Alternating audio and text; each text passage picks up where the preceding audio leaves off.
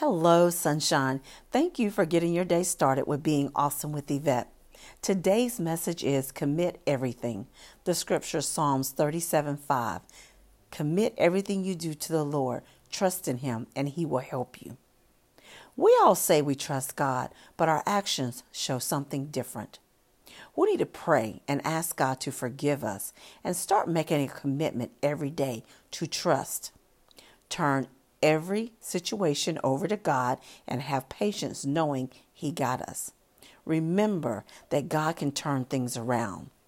Understand we have to go through things in order to become stronger and better. Seek His every step of the way.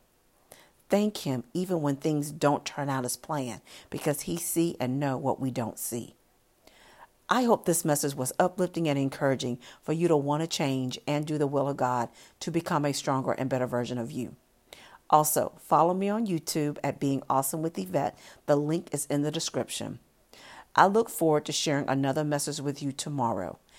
Again, thank you for listening to Being Awesome with Yvette. Have an awesome day.